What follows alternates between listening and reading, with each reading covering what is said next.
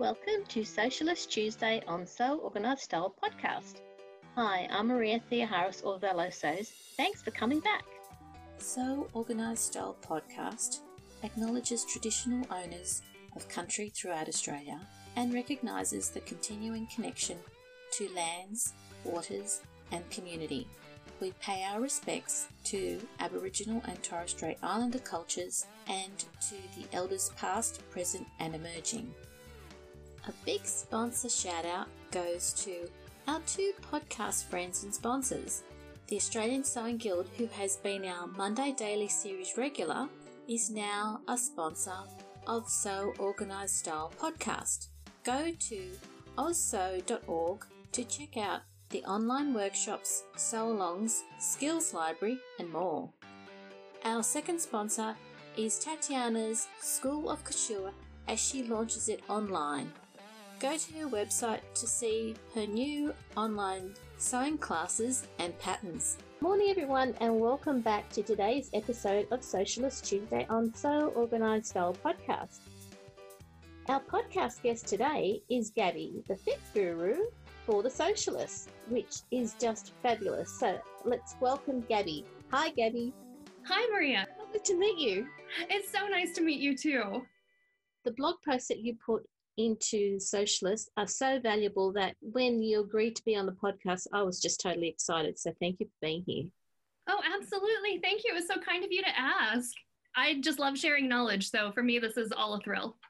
So where did you start your sewing knowledge journey? That sounds about right. I have always been surrounded by it. My mom sewed for us growing up. My grandmother sewed, my great-grandmother quilted. So it's been just a force in my life. And then I wanted to go to art school. So I ended up going to Pratt Institute in Brooklyn, New York, and I studied fashion design.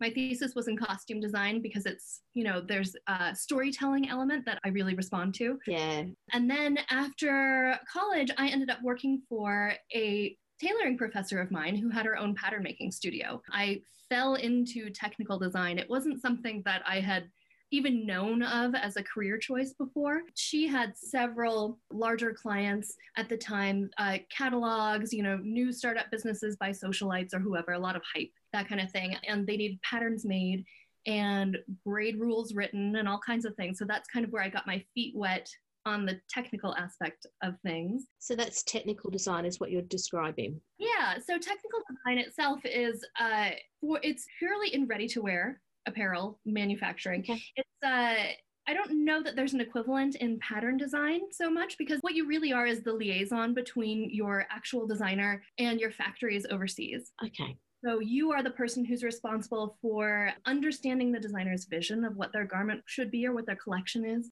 and then communicating that to your factory so they can get the fit exactly right, the construction exactly right. And then you document the process the whole way along. That's called a tech pack. And that becomes your contract with the factory to make their production run of whatever the agreed upon style is. Great. That's a lot of detail to be able to talk between the two parties. Yes, absolutely is. I feel like the most successful technical designers are the ones who are good at communicating because you have to talk to so many people just to achieve your one single vision. And people who English might not be their first, second, or even third language. Yeah. So you really have to be able to be open about your communication style and good at listening. And then also on the other end, from when you're listening to your factories, taking that back to your designer and saying, I know you wanted this, but this is what we can really achieve. How to facilitate that compromise, or maybe something's too expensive. Sorry, I know that you wanted this clear elastic in the shoulder seams, but it's too much. So is there something else that we can do? How do we work on this? So you are the point person between all that stuff, as well as being the person who fits the garments on your fit models and then tells your factories all of the changes and corrections and measurements and grade rules. So it's pretty intense. It is intense and a lot of negotiation as well. Yes, and it's constant. It's a back and forth. And, sometimes when things get approved, you just think to yourself, oh, thank God I don't have to look at this anymore. But then other times you're really, really happy that you came to a good conclusion. But, it's, again, in ready-to-wear, especially if you're working for a larger company, you're constantly monitoring online reviews to make sure that people like the fit, that they like the product. And if they don't, what do you need to change for next time if the style gets reordered?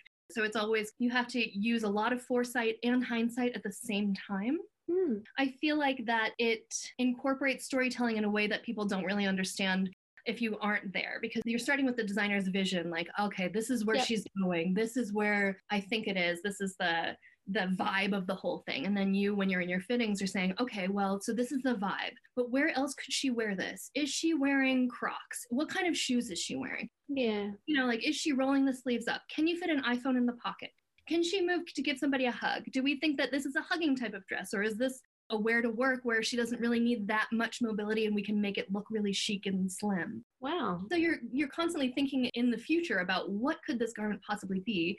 And then after it goes into production and people have purchased it, you're reading the reviews to see, oh, did we overshoot the mark? Or is this perfect? Does she love it? You know, so you're constantly thinking about your consumer in this way of like, she becomes kind of a mythical creature, you know, or making something for her or him or whoever your customer is at the time. I think it's amazing that you also look at the feedback so that you can go ahead and use that for the next product.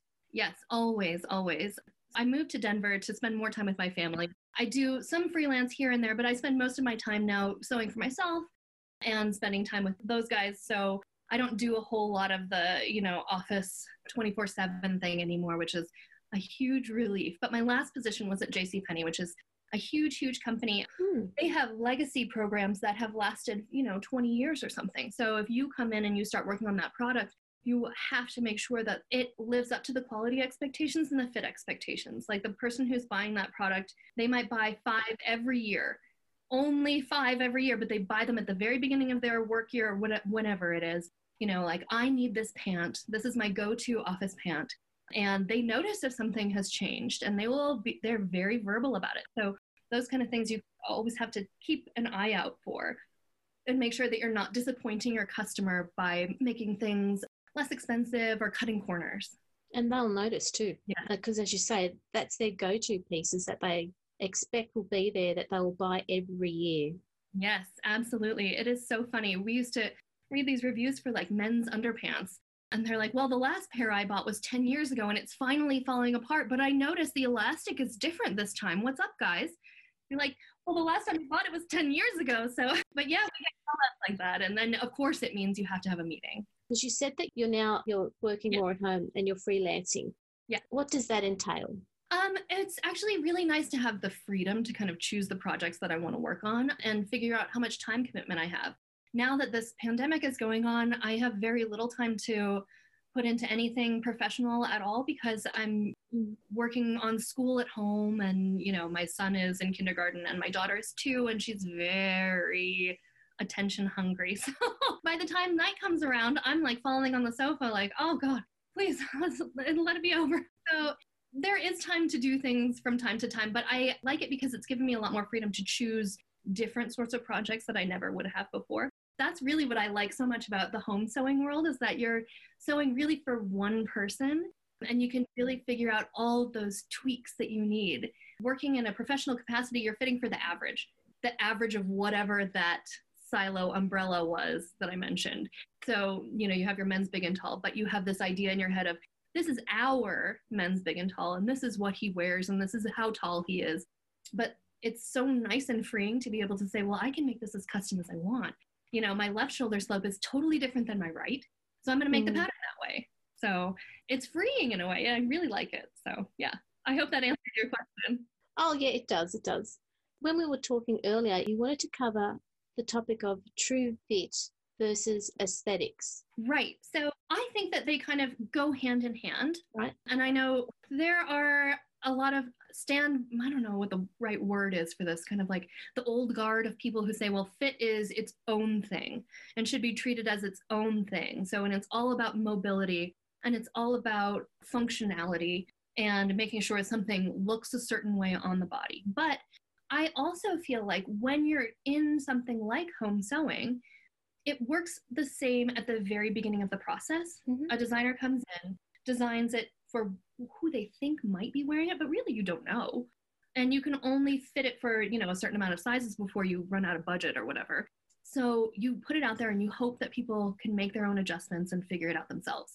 And you're putting out this idea of what you want the design to be. So your consumer at home is working on that same design and thinking, well, how do I achieve this for my body specifically? Yes. So that means you have to incorporate things like proportion for style details, whereas in ready-to-wear, a style detail will be handled only by the designer and not by the technical designer for the fit of it.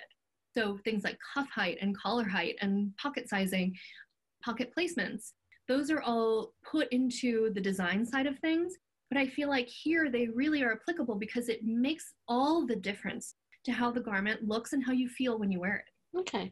So it's more a whole garment kind of thing. You know, Okay. They say whole body wellness, you know, but it's about the whole garment. So in addition to, can you fit your hand in the pocket? Is it in the right place for your hand to comfortably fit in? But aesthetically, does the pocket actually look okay? Or is it a little bit too big? Or should it be a patch pocket instead? Little things like that that usually would be a design change, I feel like kind of go into that fit world because it's about making you feel the best in your garment and making you feel confident. Okay, so in a way it could be, let's say for a pocket, it looks great, but it doesn't work because it's probably too small, or like, is that what you're talking about as an example? Yeah. Okay, got it. Yes, exactly. Like when you watch Great British Bake Off and Paul Hollywood is like, that looks terrible, but it tastes delicious. You know, but it's about marrying those two things together. So you find the happy medium. Yeah. When you put together your blog post for Socialist, how do you go about it? What's the process for you? When I was first asked to join the Socialist, I was just putting together kind of whatever idea I had. So there's a bunch that's just the Gabby's Fitting series or something. I think that's what it's called. And that was just kind of like, this is something that I want to opine on, that I've had thoughts about for years. And now I finally have a platform for people to hear and respond back if they feel the same way. And then I started thinking, well, wouldn't it be funner if it turned into more of an advice column so people can, Yes. you know, really write with a specific question for this? So I do get messages on Instagram and I get emails and comments on previous posts about people asking about certain things. Like there was a post not too long ago about sewing for scoliosis. And that was something that had come from a comment on my very, very first post when they were saying, oh, this is so cool that you guys are doing this. Can you talk about this? Okay. It's mostly about, you know, you want to crowdsource your problems and then figure out where is the best way to get the information that you need. So I feel like I'm more of a resource provider. Yeah. In terms of, here's a great book. I love this book. Here's this. You should try these videos. Because oftentimes those questions can be so niche that in order for them to be applicable for a wider audience, you kind of have to talk about it in a more vague way. So you can't just go in and say, well, you want to raise your shoulder slip 1/4 of an inch. Because, you know, not everybody needs to read that. But if you go in talking about, here are different kinds of shoulder issues that I have seen, then people will say, oh, okay, cool. This is a post just about shoulder. This is what my question was. And then hopefully you're answering to a broader audience what you think they want to know. And with the amount of research that you put into the stories and then linking all of the references that people go to, they are really valuable for a home sewer or any reader. I hope so. You know, it's one of those things where, again, like if it's something that I've come across in my career, a blog or something that I've read for years, like the Kathleen Fasanella, and her blog is Fashion Incubator. She has this fabulous blog, but I used to read it all the time in the year 2010. And I feel like it's still there and people should know about that kind of thing. So if there's something that I think is valuable, I'd for share it. It's of value to the Socialist readers because they're always worthwhile referring back to. Yeah, that's great. I'm so glad.